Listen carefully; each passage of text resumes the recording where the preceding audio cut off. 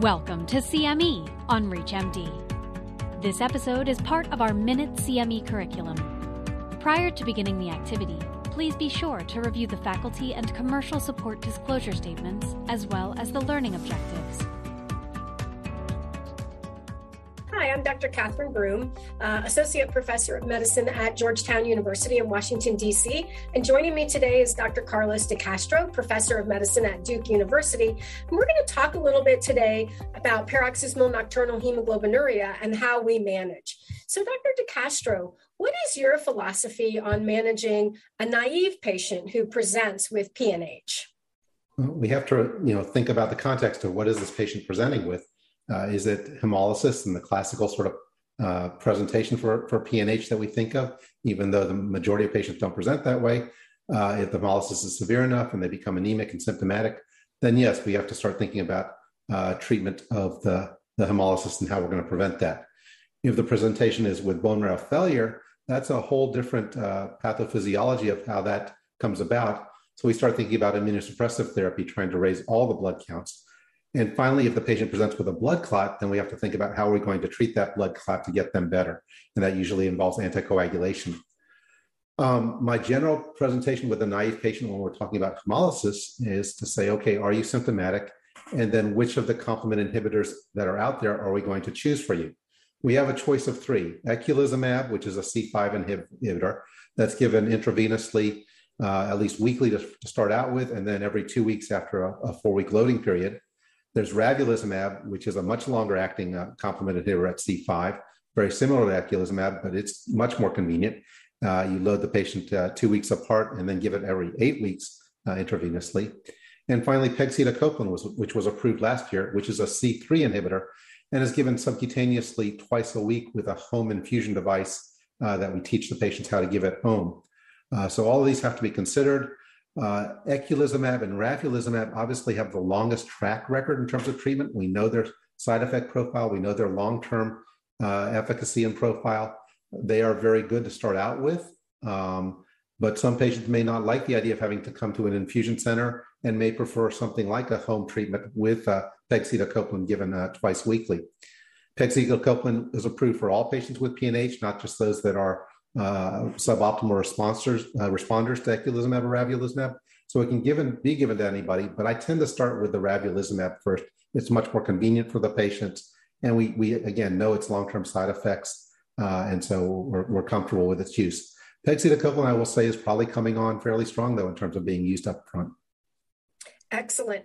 And so are there any specific clinical findings as you're then monitoring and managing your patient on a C5 inhibitor that may make you think about needing or wanting to change therapies?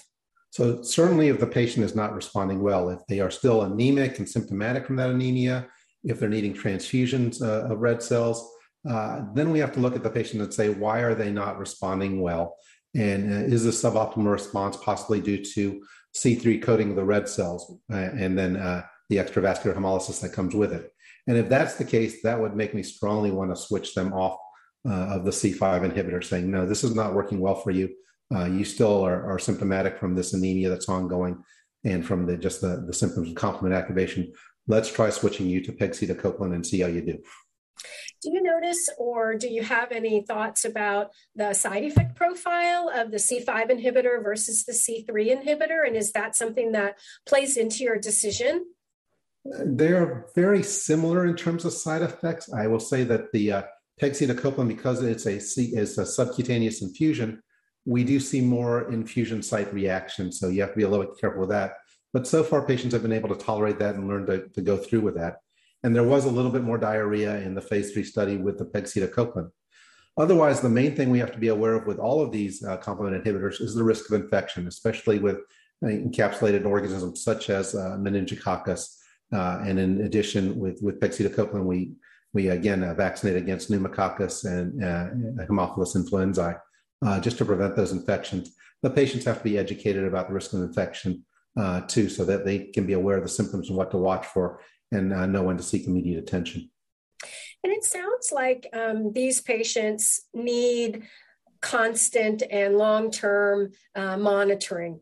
How do you approach this long-term relationship with your patients, and what kind of monitoring do you suggest for patients who are either on a therapy or maybe not needing a therapy right away, but you want to continue to manage and monitor whether they do need intervention in the future?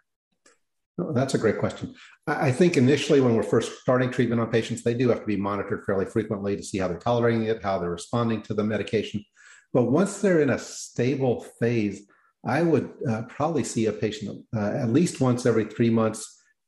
Maybe in some of the patients, if they're very, very stable, I'll see them once every 6 months, but usually about once every 3 months. And again, I monitor their hematological parameters. I monitor their chemistries and their LDH. We look for any signs of ongoing hemolysis. And really, we look for how well they're feeling and doing on the medication. Are there end organ toxicities, either secondary to the disease or to the therapies, that also need to be monitored? Oh, certainly. I mean, if somebody's not on treatment and they have ongoing hemolysis, even if they're asymptomatic, I worry about the long-term effects on the kidneys. We've seen eventual renal failure develop from all the filtering of the hemosiderin. They can develop pulmonary hypertension. They can always develop clots at any point, and that's a real life-threatening issue if they develop a thrombosis of some sort. So these are the things we have to think of as we go through and monitoring PNH patients and asking them about symptoms of those things and monitoring their chemistries. With our currently available C5 and C3 inhibitor therapies, do you see room for continued improvement in how we manage these patients moving forward? There are many ways we can improve. There's still room for improvement in all these. We still don't have a cure for this disease short of a bone marrow transplant, which is in most cases, too toxic to consider for somebody who may have a hopefully normal life expectancy. So at some point, we need to focus on the bone marrow failure and what causes that and how can we treat it better, because the hope would be that if we can restore normal hematopoiesis, the PNH clone may disappear and you won't have to worry about hemolysis. But that's still a far ways off in the future. In terms of treating the hemolysis, we certainly have a assortment of oral drugs that are on the horizon. They're in clinical testing now, and that would probably make their lives much easier or more convenient to take an oral drug rather than consider a shot or an IV infusion, and that will be wonderful. Hopefully, those drugs will show the same promise that they're showing now and will get FDA approved in the future. Excellent. Well, that sounds like we have a lot of really exciting things to look forward to as we continue to care for and manage our patients' PNH. I'd like to thank Dr. DeCastro for joining me today, and we would look forward to seeing you at our next broadcast.